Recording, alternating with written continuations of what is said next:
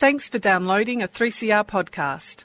3CR is an independent community radio station based in Melbourne, Australia. We need your financial support to keep going. Go to www.3cr.org.au for more information and to donate online. Now stay tuned for your 3CR podcast. City Limits. Brought to us by the People's Committee for Melbourne every Wednesday at 9am. City Limits is Melbourne's only hour devoted to our urban environment. To transport and planning and housing issues. To privatisations and our utility services. To building and or maintaining a sense of community. 855 on the AM band, if we can hear it through the noise and find it through the smog. City Limits.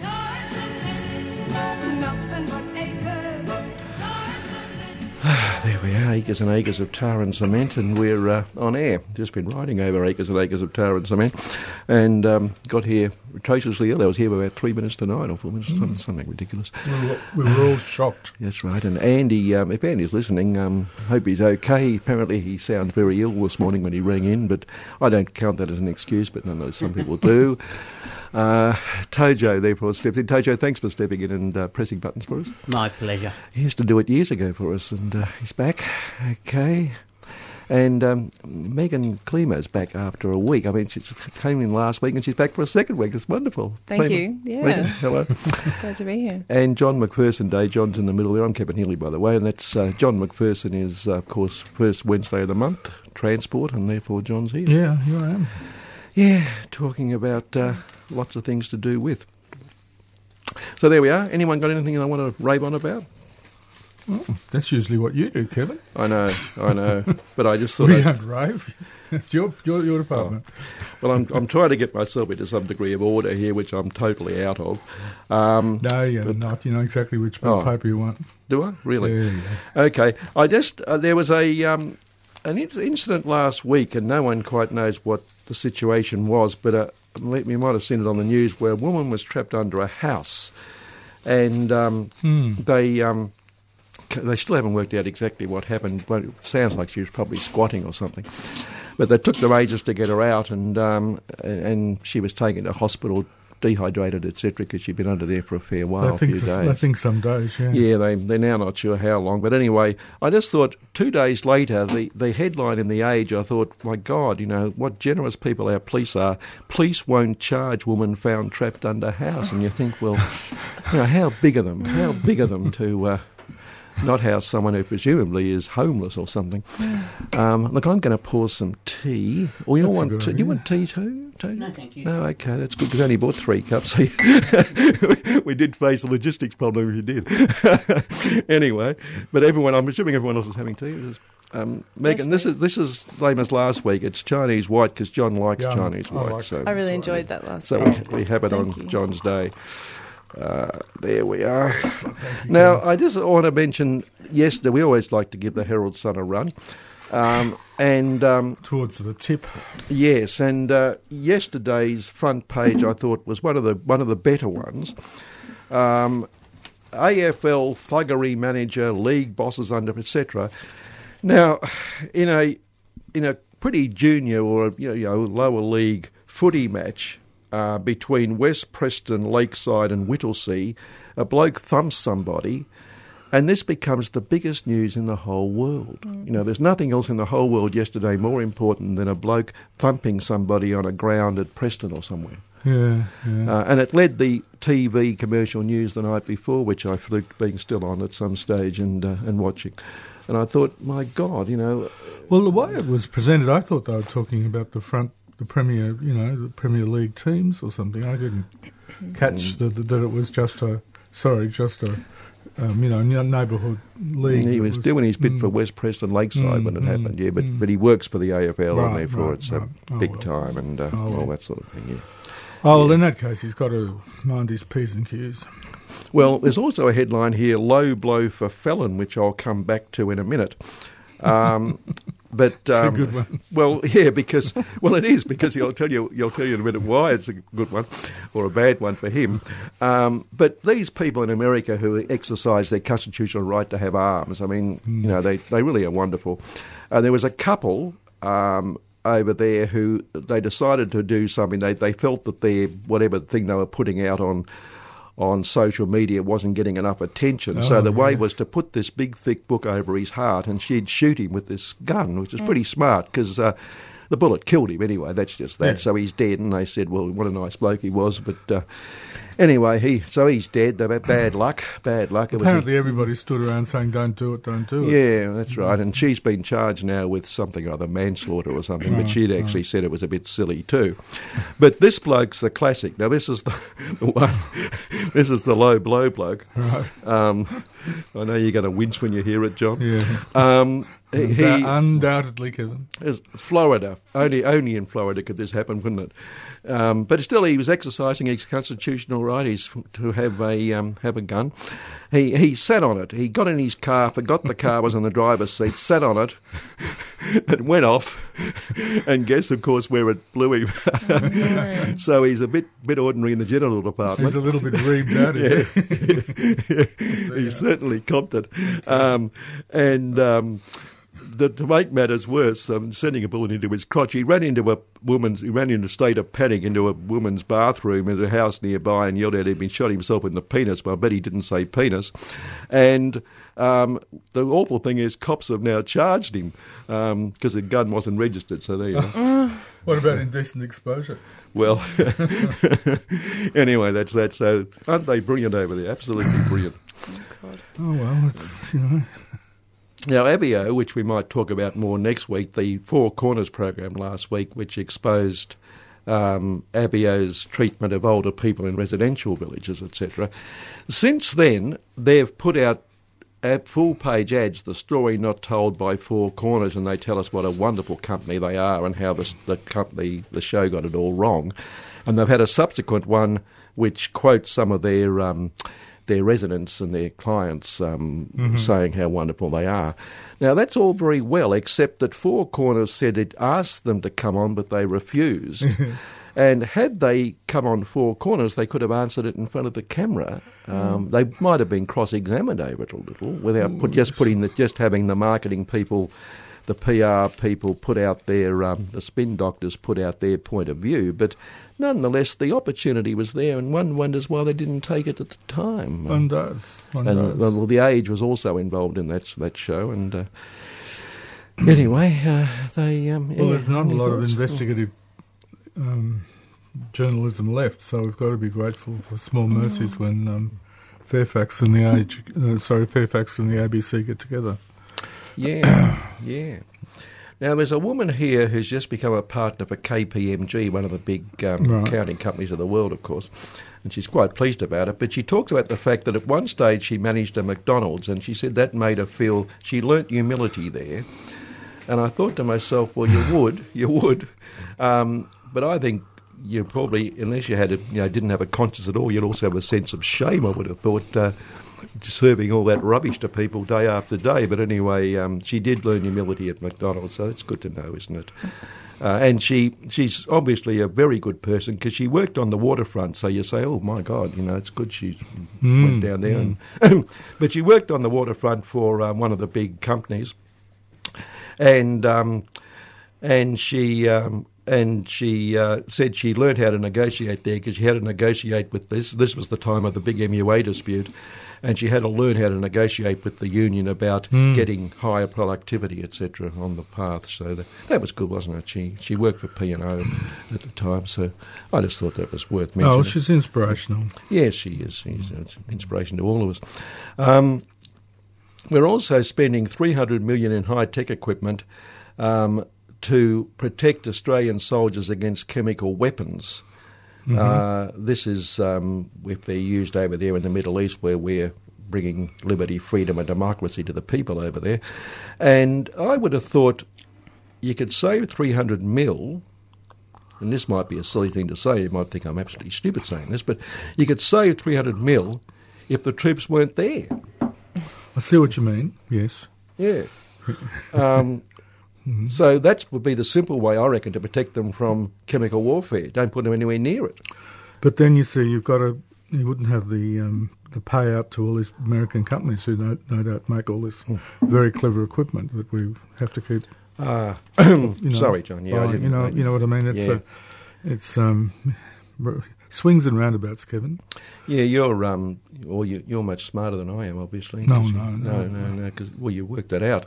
But it includes decontamination systems, protection tents, and warning and reporting software. It's good stuff. Sounds exciting. Sounds like World War I, actually, doesn't it? I wonder what would happen if every country agreed, not unilaterally but bilaterally, whatever there are, to just get rid of weapons altogether. Just go home. Yeah. Get rid of military. Yeah. If no one had a military, no one can invade anybody. Yeah. That's silly again, isn't it? Oh, very.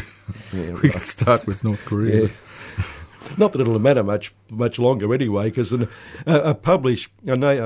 study in Nature Climate Change said that global sea level rise has spiked by 50% in a little over 2 decades. Wow. This is from Australian researchers in the and China, Australia and China combination, Guangdong National Laboratory, CSIRO, and University of NSW, Tasmania and Arizona, etc.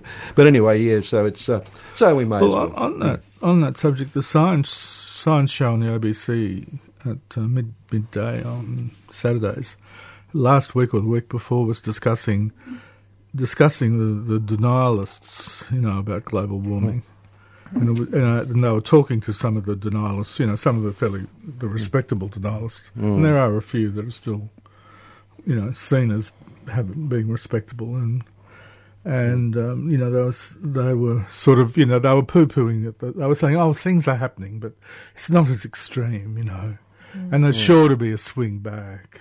Yeah, of course, and all those sort of things, and we can cope with that. Heavens above, temperature going up a little bit. No need to worry.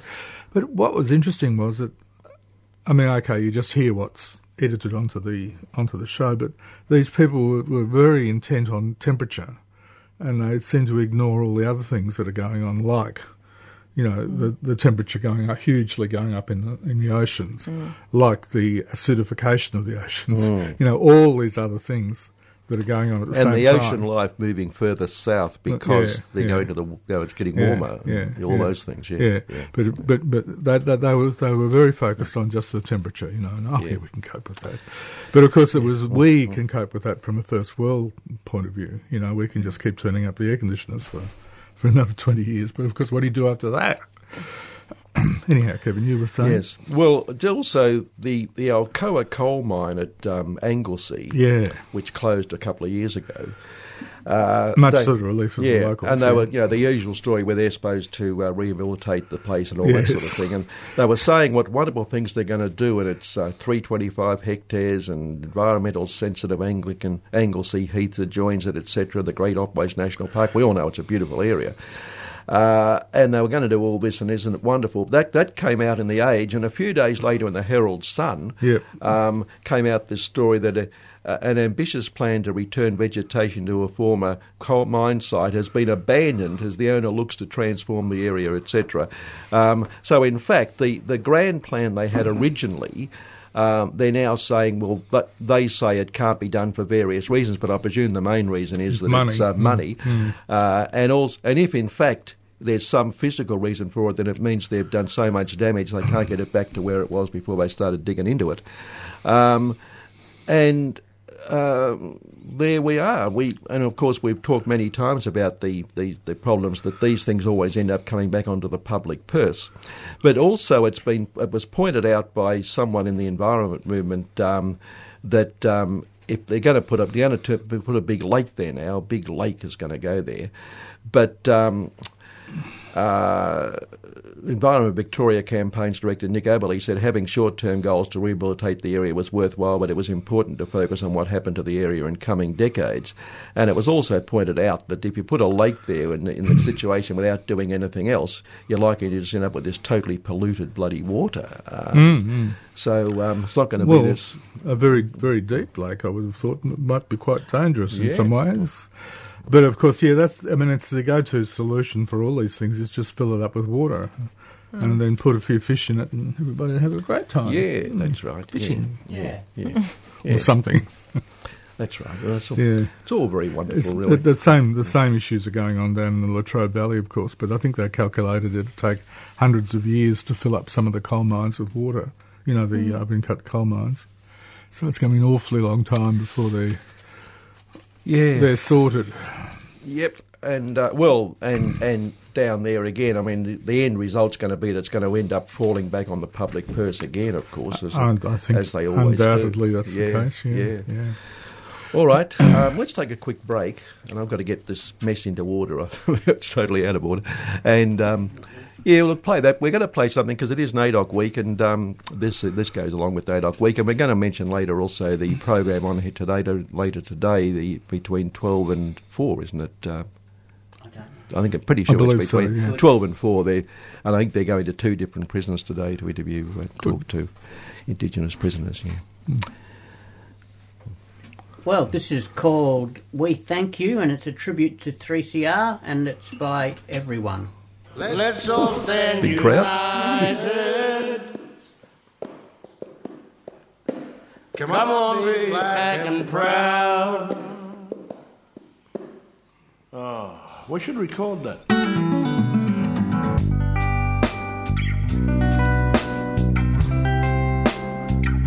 Too black, too strong.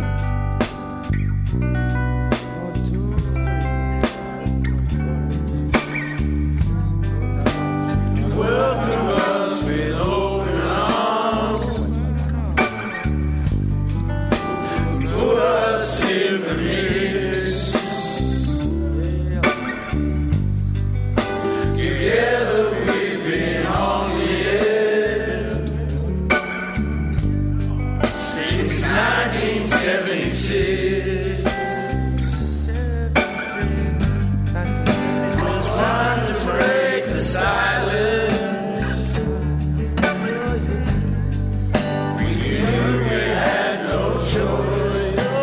At all. 3CR, we thank you for giving us the voice.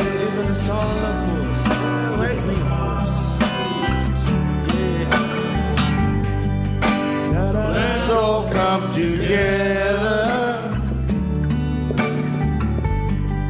time to collaborate. Tell us all your deadly yarns. Let's all celebrate. Songlines is our NAIDOC theme, so let's all sing it loud. Let's all stand united. Come on, be black and proud.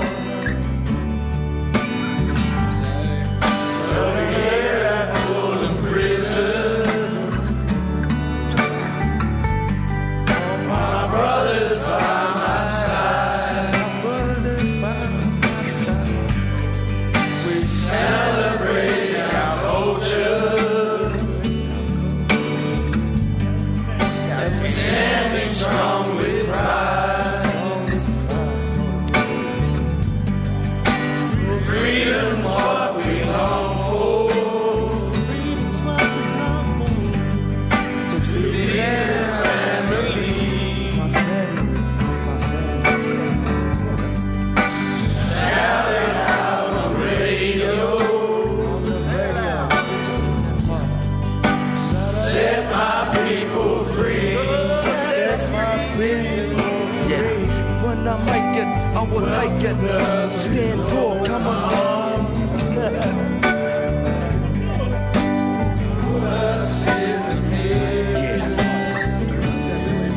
When I come quick, like thunder. Yeah, you know me.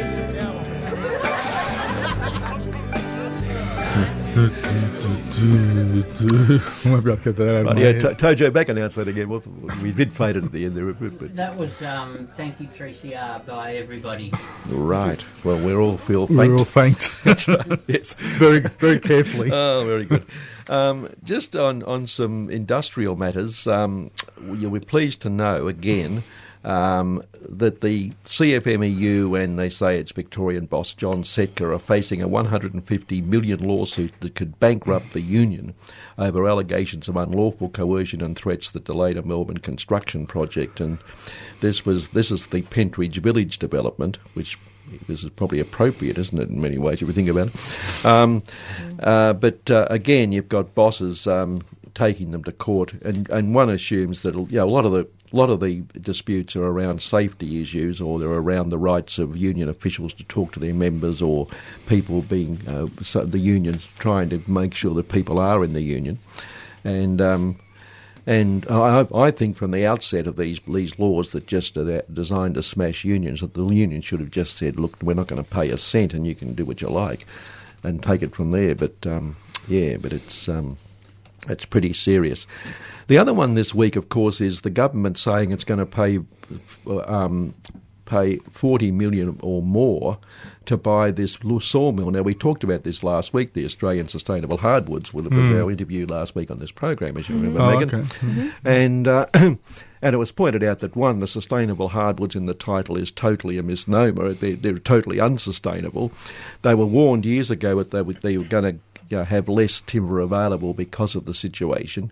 They did no planning for that, and now they're threatening to close down, and all the workers will be out of work.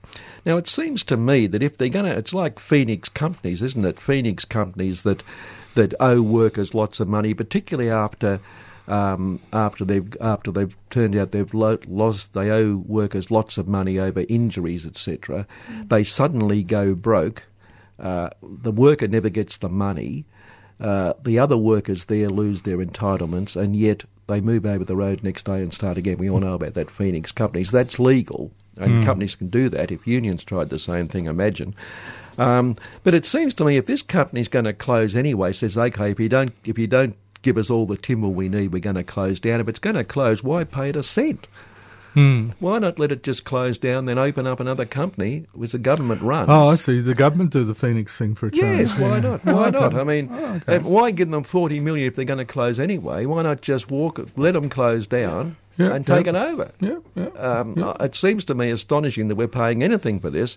Then you can employ the workers. Of course, you've got to remember through the whole thing whether the work you're doing is sustainable anyway, and that has to come into it. So why does the government suddenly make it sustainable? Where do they get the sustainable timber? Well, it's again from themselves. Yes, from themselves. That's right. Oh, okay. So is Forestry Victoria going to buy the mill? Well, it's the state government at this stage. It doesn't. It says, but the problem is the workers are still complaining. They say scores of jobs remain at risk. So they I don't know what more they want. They say that lots of workers could still end up losing their jobs. And the Nationals leader Peter Welch said the government had failed to give hayfield milled workers long-term certainty for their jobs.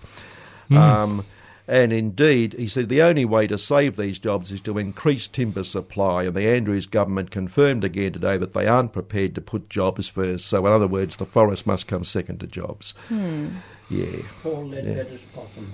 Yeah, that's right. And forget about the old... Well, that's what Greg Barber from the Greens said. Labor has saved some jobs for the short term, but can't bring itself to reduce logging levels to protect the endangered Leadbeater's possum.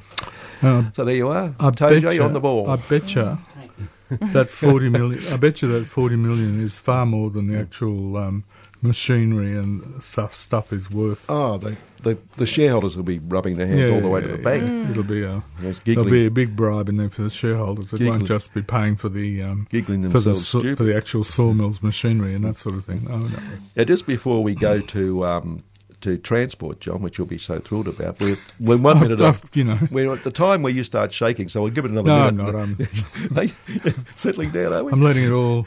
Letting it all run past. A bloke called Len DiPietro runs a number of cafes, including Cafe Baci at Crown, one I've never been to, but I've never been to Crown at all, other than walk around the outside in a protest once. he's been sprung again for underpaying workers more than 70 grand. But it's been going on since 2007. He's been put on notice a number of times after investigations of a dozen other underpayment allegations dating back to 2007. He faced the federal court in 2014 after three Barchi workers were underpaid 32 grand. And Natalie James, the Fair Work Ombudsman, says it is simply unacceptable for an employer to continue to underpay workers after being directly educated on their obligations to meet minimum employee pay rates and having been ordered by a court to back pay workers. And it goes on, but this bloke's just a serial offender. And but her comment also was interesting. It's unacceptable after you've been sprung. I mean, it should be unacceptable even before you get sprung, isn't it? I mean, I would have thought that it's unacceptable any time. But it's fascinating because the hospitality industry, everywhere you go, underpays and pays cash, and I'm curious about how that happens. Seems much more common in Melbourne than in Hobart. Yeah, and of course it happens that most of these cases you read in the paper come out from the Fair Work Ombudsman. that's because, unfortunately, these days, particularly in those sort of jobs and casual work, workers are not in unions anymore. I mean, if they're in unions, that'd be picked up very quickly. Well, one hopes it would. Although with that particular union, of course, in that industry, or particularly the retail industry, the union collaborates with the boss to lower wages, so that doesn't work so well. But more or less, if people were in unions, it would help a hell of a lot. Well, if you had a discussion on the situation we're in, where wages aren't going up at all, and we've the economy is in slightly sort of doldrums, and they're actually getting to the point. This is the commentators for the bosses saying, that wages really need to go up. To give the economy a stimulus. They need to go up, but they can't afford them to go up at this time. They said we quoted the Business Council bloke last week. I've never known a time ever when workers have sought anything when it's been the right time. No. It's never been the right time ever. No. But the other one, and we'll cover more of this, I'm sure, in time, but this one they're bringing in with Michaelia Cash, the Employment Minister, of course, we keep pointing out, before going into Parliament, she was a partner with Freehills, the biggest anti-worker law firm in the country. Michaelia Cash has got there's going to be 10,000 internships offered to retailers. They don't have to pay a cent for the employers. The young workers get a little more in their dole payment, but you get free labour, and it's just outrageous. Yeah, okay. Look, another very quick break, and we'll come back and talk transport. All right. Bring down the covenant, bring it to its heel. The 7th Annual Melbourne Anarchist Book Fair is on Saturday, August the 12th from 10 a.m. to 6 p.m. The book fair showcases more than 40 stalls and a program of workshops. It's a great opportunity to be introduced to new ideas, to challenge your thinking and to meet with like-minded folk. It's free, and we also provide free childcare. At the Brunswick Town Hall on Saturday, August the 12th from 10 a.m. till 6 p.m. Find out more at www.amelbournebookfair.org or find us on Facebook, the Melbourne Anarchist Book Fair. The Melbourne Anarchist Book Fair is a 3CR supporter.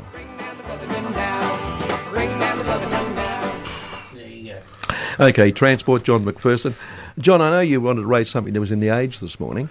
Yeah. But before we do, sure. Megan, you're a young person who gets around on public transport. Have you any thoughts on the system? Just and you've come to Melbourne from Tassie recently. It seems expensive to me, just at first glance. Coming from Hobart, we didn't have. In Hobart, there's only buses. There's no trains or trams.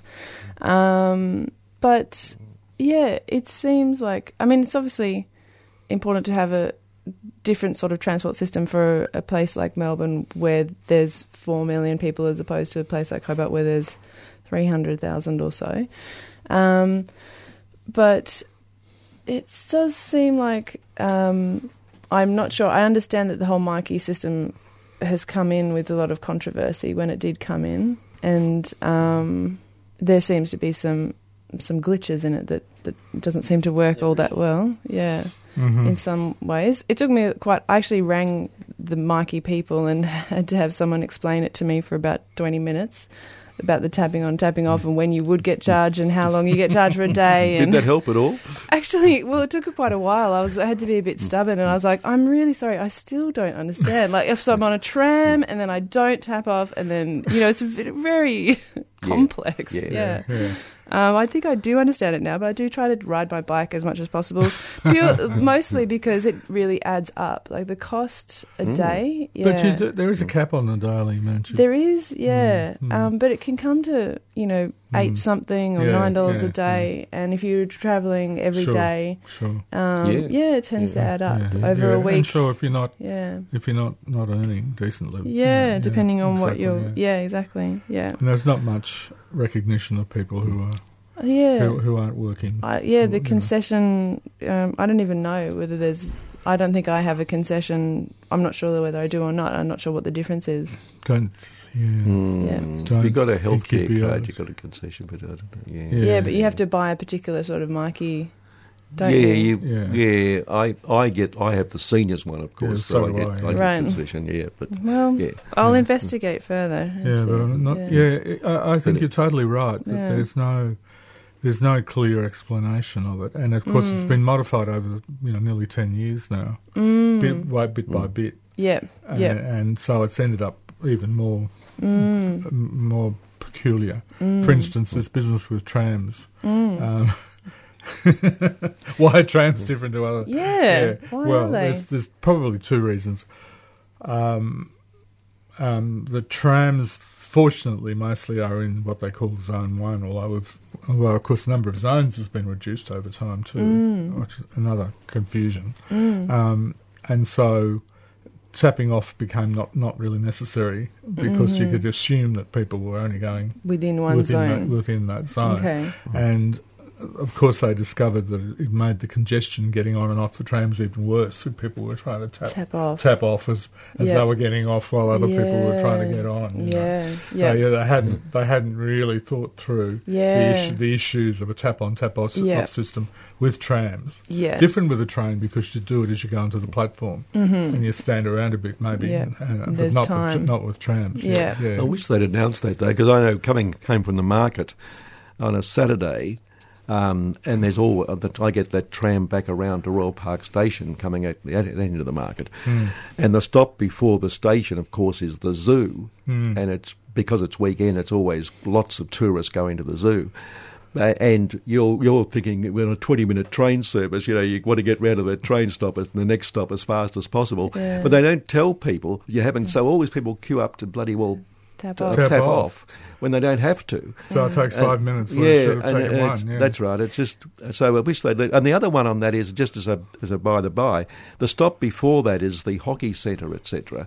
But because the zoo wall is on your right, a lot of tourists bail out at the wrong stop, and no one tells them this. The next stop is the zoo. They should make that announcement because it's quite. I find it. I find it quite frustrating on their behalf. The other thing I don't quite understand, although I assume it would come down to money, is why I remember visiting Melbourne back in the day and you could get a ticket on the tram. You could buy a ticket on the tram. Now if I get on the tram and swipe my marquee and I've got no credit on it, then I have to get off the tram and find somewhere. Technically, I always stay on, but technically, supposedly you're supposed to. Why can't there be things to top up your marquee at a tram stop or on tram? It can't be that. We're going to take that as rhetorical.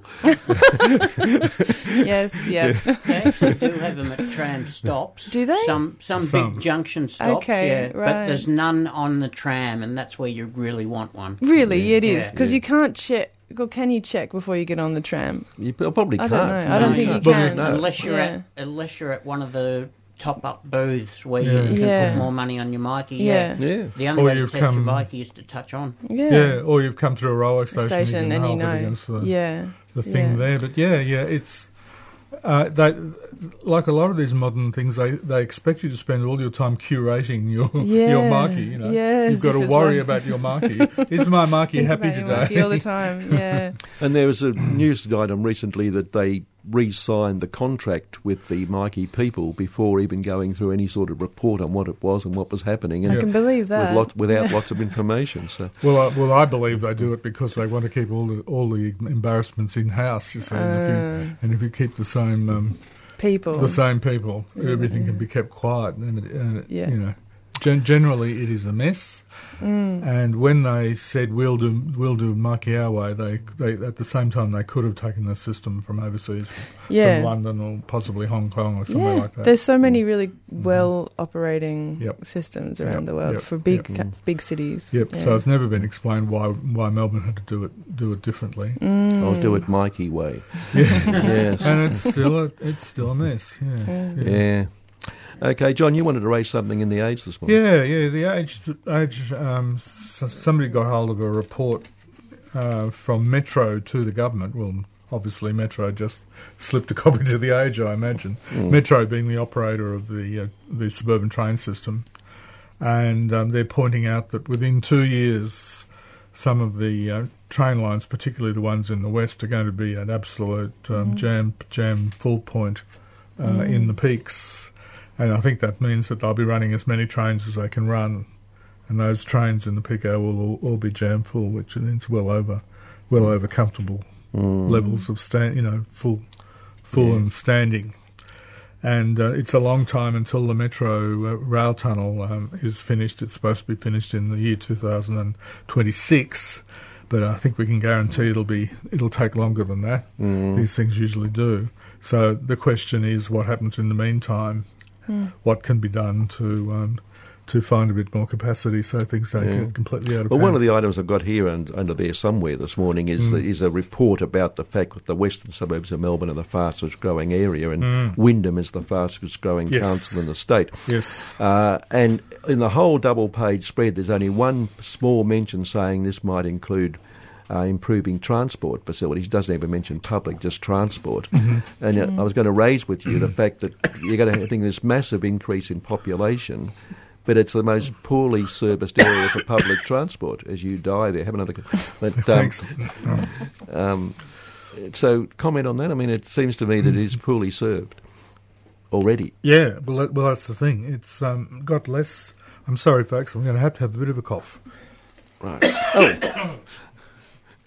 We almost sent the tea flying. Oh dear, that as well. We didn't. The problem is there are less lines in the west and the northwest than there are in the east, because Melbourne always grew to the east and the southeast, and it's really only in the last 30 years, perhaps 20 years, that it started going west, and nobody really, took public transport seriously until perhaps the last decade, when all of a sudden all the trains were filling right up, and the trains from Werribee became very, very crowded, for instance, and the same's happened on the Craigieburn line, which of course is an extension of the Broadmeadows line, and the Sunbury line, and the Melton line, and the Melton line isn't even electrified at the moment, and of course it's single track as well, although that is going to change in the next 2 or 3 years, we hope. But when the regional rail link was built, which was the idea being to take the V-line trains off the suburban lines coming in from the west, that's running out of capacity very soon as well, and the capacity that created on the suburban lines is also filling up. Really fast. There was an item again recently in the western suburbs about the Altona Loop, which is a loop that runs off Newport. Where is it? Newport to Laverton. Newport to Laverton.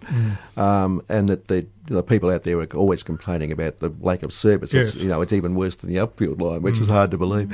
But again, part of that was that, again, about the capacity of the line, and Werribee now run fairly regular trains, particularly in peak, and so it's all sort of choking up there somewhere. Yeah. Well, that's what's happening, folks. It's the loop is still single track, the Altona Loop, and that makes it awkward because the trains are running just a little bit out of sequence. They hold each other up, and there are also flat junctions where the trains cut across in front of each other as well. And those sort of flat junctions exist all over Melbourne. And they mean that where the lines combine is always a bit problematic because again, if the trains are just a minute or two late, they can tangle with another train, not physically, but the signalling system can cause trains to be held. And of course, you've got the Upfield line, Kevin's line, which has only got a 20-minute service at the moment, and that's mostly because right up the top end of the Upfield line, there are single track sections. But heaven knows why that hasn't been fixed in the last 50 years, but it hasn't. But you could actually run, say, a train every 10 minutes and turn every second train back at wherever the double track Gowrie. Yeah. You could turn every second train back at Gowrie. But that's too hard a thing to do, apparently. As I keep saying now, the one consolation is that when we go into holiday timetables, nothing changes. Exactly. You're all assumed to be bears with little brain up there. Nothing ever changes. Yeah. But I mean, there are things to be done, like running longer trains. The loop is a problem for longer trains. The loop platforms can take 7-car trains compared with 6-car trains at the moment. But quite possibly the platforms could be extended if they really wanted to at some stage in the future. But even 7-car trains would be an improvement. The signalling can still be improved considerably so the trains can run closer together. That's another thing. So I guess the Metro are really saying to the government, pull your finger out. There are a whole lot of things you can do and should do between now and the year 2026 to keep the capacity growing. And you'll need to do it, or otherwise you'll have some serious embarrassments between now and Metro, of course, expects the public purse to pay for it. Oh, yes, of course. Yeah. Metro, this point, Metro just becomes the one who urges, and suggests. And they then claim that they do everything they do, as well as can be expected, within the constraints, etc. That's right. We know all the words. In fact, I'll mention now, we did plan today to have a veteran railway worker who still works on the system and is also president of one of the sectors of the union, on to talk about that whole privatisation process, because as you know, the government is in the process of either re-signing or not re-signing the contracts. And there's a campaign to say, let's bring it back into public hands. Yeah. This bloke was going to come on and talk about what he was there at the time about all the problems privatisation's caused for the system. But he discovered he had to go to work this morning and do things. So, but we're hoping to have him on next month on this first Wednesday to talk about all those issues. In fact, so, well, good. It seems as if, even though the government would say, my God, we've thrown hundreds of millions of dollars at the maintenance of the system, and Metro, of course, has been the one who's been organising the maintenance, but the government's been providing the money, it still seems like huge amounts of extra money are still needed. Well, they say that railway lines are really, really expensive. That's always been the excuse in Hobart for why we couldn't utilise all the existing railway lines that we had, because they needed to be upgraded to be relevant for the kind of trains that they use these days. I don't know the specifics of it, but I've always found it fascinating because we have incredible railway lines crisscrossing the state from mining use. You do. And could make incredible sort of passenger trains and a light rail along. Well, light rail would be the obvious thing to do in Hobart. And as you say, you've got quite a few corridors where the trains used to run. So and the excuse has always been we don't have the money for this, and it's not going to be used enough because there aren't enough people. But my curiosity here, and this is a very basic question because I'm not aware of how it all works, but Metro, PT, the government, when was it privatised and how did the relationships work before that? Well, beforehand, the Railways Department was, part of the government structure. And it did everything for the railways. Pretty much, did everything. And then 20 years ago, privatisation? Roughly. At the height of, governments aren't good at doing anything. The private sector's always better at doing everything. The decision was made that the operation, at least, would be privatised. And then you find you get the big operators from overseas get interested The first lot, a lot of them were English, but they went home very quickly. Well, yes, in fact, on that, I mean, and Meg, the point you raise is one we've mentioned many times, that the way it's broken up now means everyone can pass the responsibility on. No one takes responsibility for anything. They all blame each other. In fact, just recently, the Productivity Commission and Infrastructure Australia itself have come out and said that we should privatise all public transport in Australia. Then you'd have all this investment to put into transport. Now, it seems to me that's interesting. You privatise it, and what you raise, you invest in public transport, but that's public transport you no longer own. So there's a contradiction there from the start, as I see it. Well, there is. I don't know how you keep any control over it. No, that's right. But also, the point they make, they say the example of how privatising public transport has been enormously successful is Melbourne, John. Yes. Melbourne. Yes. Now, would you see us as the great example? Well, the calculations I've seen are that the cost of running public transport, calculated on the same basis for what it cost before privatisation and after, is it now costs about double the amount to run. Probably a lot of that would be staffing. I would imagine that there's all government departments that are full of staff trying to manage their side of things. Manage the managers, yes. Yeah, and then they probably would have been the people, like as many staff that would have just managed it, and now liaising with all the other organisations that are managing. That's right. But what my observation is that you have a fairly ineffective bunch in the government managing the managers, and the government people have very little effect on what really happens, but they still get paid very handsome salaries. Yeah. And why not just have one lot of managers who are doing the job, who have the pressure and responsibility on them? But this way, you seem to have two, and then you have at least two, and then you can do the buck passing trick. And of course, it must be very frustrating for governments to realise how little control they actually do have. Yeah. They in the end are still expected by the people who vote for them to make it work. Yeah. And yet they've done their best to shift the responsibility to the private sector. Yeah. And it doesn't really work like that. When things go really wrong, everybody, including the media, of course, turns around and glares at the government. But the part of the extra cost also, of course, is the massive profits the private company then walks away with. Sure. We hand them. Well, at every level, you've got to have a profit built into the transaction between all the entities, Just recently, a bloke called Dominic Helmsley, who is Standard Life Capital's London-based head of Infrastructure Equity, nice title.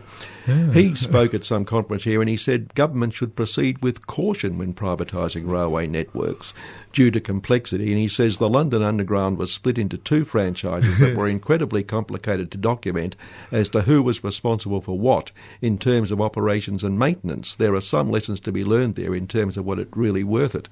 And he goes on to say, inter alia, the British government was forced to reassume control of overland rail networks following fatal accidents due to poor maintenance after the networks were privatised in the mid-90s, while government agency Transport for London took over the running of the Underground after the public-private partnership running it collapsed in 2010, and he goes on. But he's correct. That's what happened in the UK. So they had to nationalise, I suppose you could say, a portion of the privatised network, particularly the actual track and the signalling system, the actual physical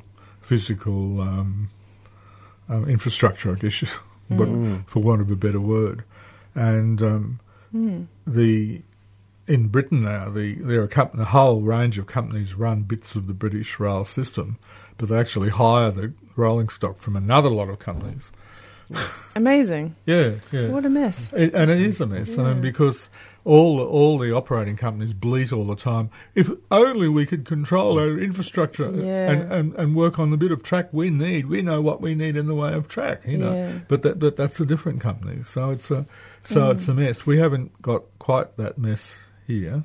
No, but it's interesting that part of the network went back to being national, like run by the government. Is it possible that could happen here for the trains? Well, it happened with V-Line, which is the country rail passenger network. That was also privatised by the Kennett government, But again, the operators of that walked away, and the government got very dissatisfied with their performance. And then when they left, the government took over. And still does run it, yeah. Interesting. But there's been a couple of new lots of management gone in. They brought in some guys from Queensland Rail who they thought would be fantastic. Did they last a year? I don't think they lasted. No, not long. They were last seen on the last train out of town. Oh no, the last plane out of town. Okay, heading. They don't go by train. on which, speaking of those regional lines, John, we've had the federal government, finally come clean with some money. Yes. And a lot of regional lines. Comment on all that development? Well, Gippsland and Ballarat seem to be the main beneficiaries. But it's great to see it, and suddenly out of nowhere pop these plans, and there's huge hundreds of millions of dollars being spent, and that's great. But you sort of wonder, is it part of a longer term plan? And you somehow, I always get the feeling that they don't think in the long term, and we don't ever get told about the long term if there is such a thing as a long term plan. For instance, there are real problems with the lines from Gippsland, that the suburban lines from Pakenham towards the city through Dandenong, they're very crowded already. And if you want to start running a lot more country trains, they have to share the tracks. And what's going to be done about building more, separating them or building more track out there? Another couple of tracks. That doesn't ever seem to be addressed. And there's all this business going on with SkyRail being built on the Dandenong corridor, where these bits of railway line are being elevated to make it easy to get rid of level crossings. That again, you would assume that is being built with an eye on what you might want to do in the future. To put other tracks in place there, because the corridors, of course, aren't very wide. There might be room for 2 more tracks, or there might not. All those things, but no, nothing much not a lot of this ever gets, brought out in the open. The fast train proposal years ago went to Ballarat and Bendigo, wasn't it? Yeah. Bendigo real estate, Ballarat real estate agent came out saying this is wonderful because it's going to increase real estate values, having a better train line, people can commute much more easily. Yes. But he argued that, in fact, it's a very poor service now, and yet we spent all that money on the fast service. Is it? Well, I think somewhere? he probably just moved the goalposts and decided he now wanted to compare the service with something they have in Europe. Say, the service that Ballarat gets now is a lot better than the service it got 20 years ago. Is it a fast rail? Is it fast? It's a little bit faster. Right. The big thing that's improved is frequency. Okay. And certainly frequency could improve again. And they are putting in the extra passing loops and things like that on the Ballarat line. As for speed, when the regional fast rail thing first went into operation, they had a train from Ballarat to Melbourne, one pick-out train that did the trip in about 1 hour, which was pretty good. I think it certainly beat any traffic on the motorway. Yep. But the trouble with running one train fast is that it upsets all the other trains more than if you've got all the trains running at similar speeds. So over time that train got slower. It got about 10 minutes slower to fit in better with the other trains. And I can see why that happened.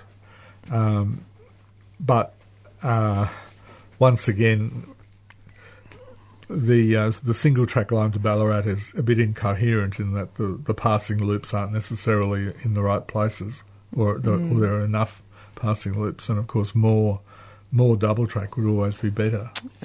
So the real estate man might like to see a train take 45 minutes from Ballarat to Melbourne, but I think it'll be a while before that happens. It could and probably should in time. But that would mean, of course, that you'd be getting a much faster train from Ballarat than you get from Frankston on the suburban system. That's one of the ironies.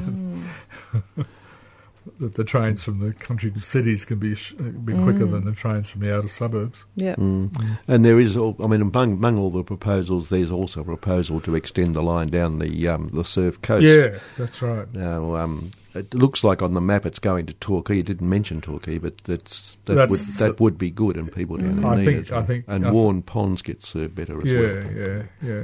Yeah. I don't quite understand why Torquay gets the train and other outlying growth centres don't get a train. Beach. That's right.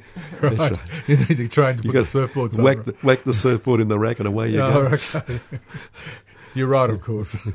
Yeah, that's right. You're right, Jojo. Thank God about something. Yes. So I don't know about that branch line to Torquay. I sometimes think a much improved bus service feeding to the existing. Well, you've now line got the Marshall and Warren Ponds. The Marshall, the car park at Marshall is full very early every morning from people coming up from further down the coast, like Torquay. That's true. So there is a need, I think, for there is a need for commuter. There's a need in so many places where it's very similar. You know, the extension of the South Morang line out to Mernda. That's going to happen. It's starting to happen. It'll be built in a couple of years. You know, that the car parks on that new bit of line will be overwhelmed by 7 a.m. on the first day of operation. In Perth, when they build a new railway station, there's a new one going in on the Joondalup line to the south. Their new station has 2,000 car parks, not 200. No. They're realistic about the attracting power of a railway line. So we're out of time. We are. Yeah. Well done again. We'll talk more next month. Hopefully, we'll have our worker. I don't know if he wants to use his name or not. I think he will use his name, but I won't say his name just in case he doesn't want his bosses to know who he is. Okay, we'll do that next month. But next week is housing, isn't it? Is housing? No, it's energy. It's energy. We're going to have Patrick Moriarty, in fact, next week. Professor Moriarty is he loves it, and. Talking about energy issues, etc. So that's next week. Excellent. Yeah. And John, you're the guest. Thank Megan. Thank me. Thanks, thank you. Thank you. And particularly thank Tojo. Yeah. My pleasure, gentlemen. My pleasure. And gentlemen, and ladies. Yes. And ladies. Sorry. That's right. In fact, Megan just worked out she's worth two people at once. Just two. Thanks to you. Thank you, ma'am. Thank you, ma'am. Okay, next week. Thanks a lot. Hi, my name's Sarah. I love coming here because they offer vegan food. Hi, my name's Paul. This is my first time at Friends of the Earth. I think it's really awesome and the food's great, really healthy and nutritious.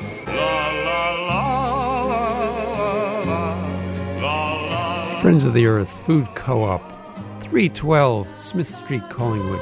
A tuneful experience. A 3CR supporter.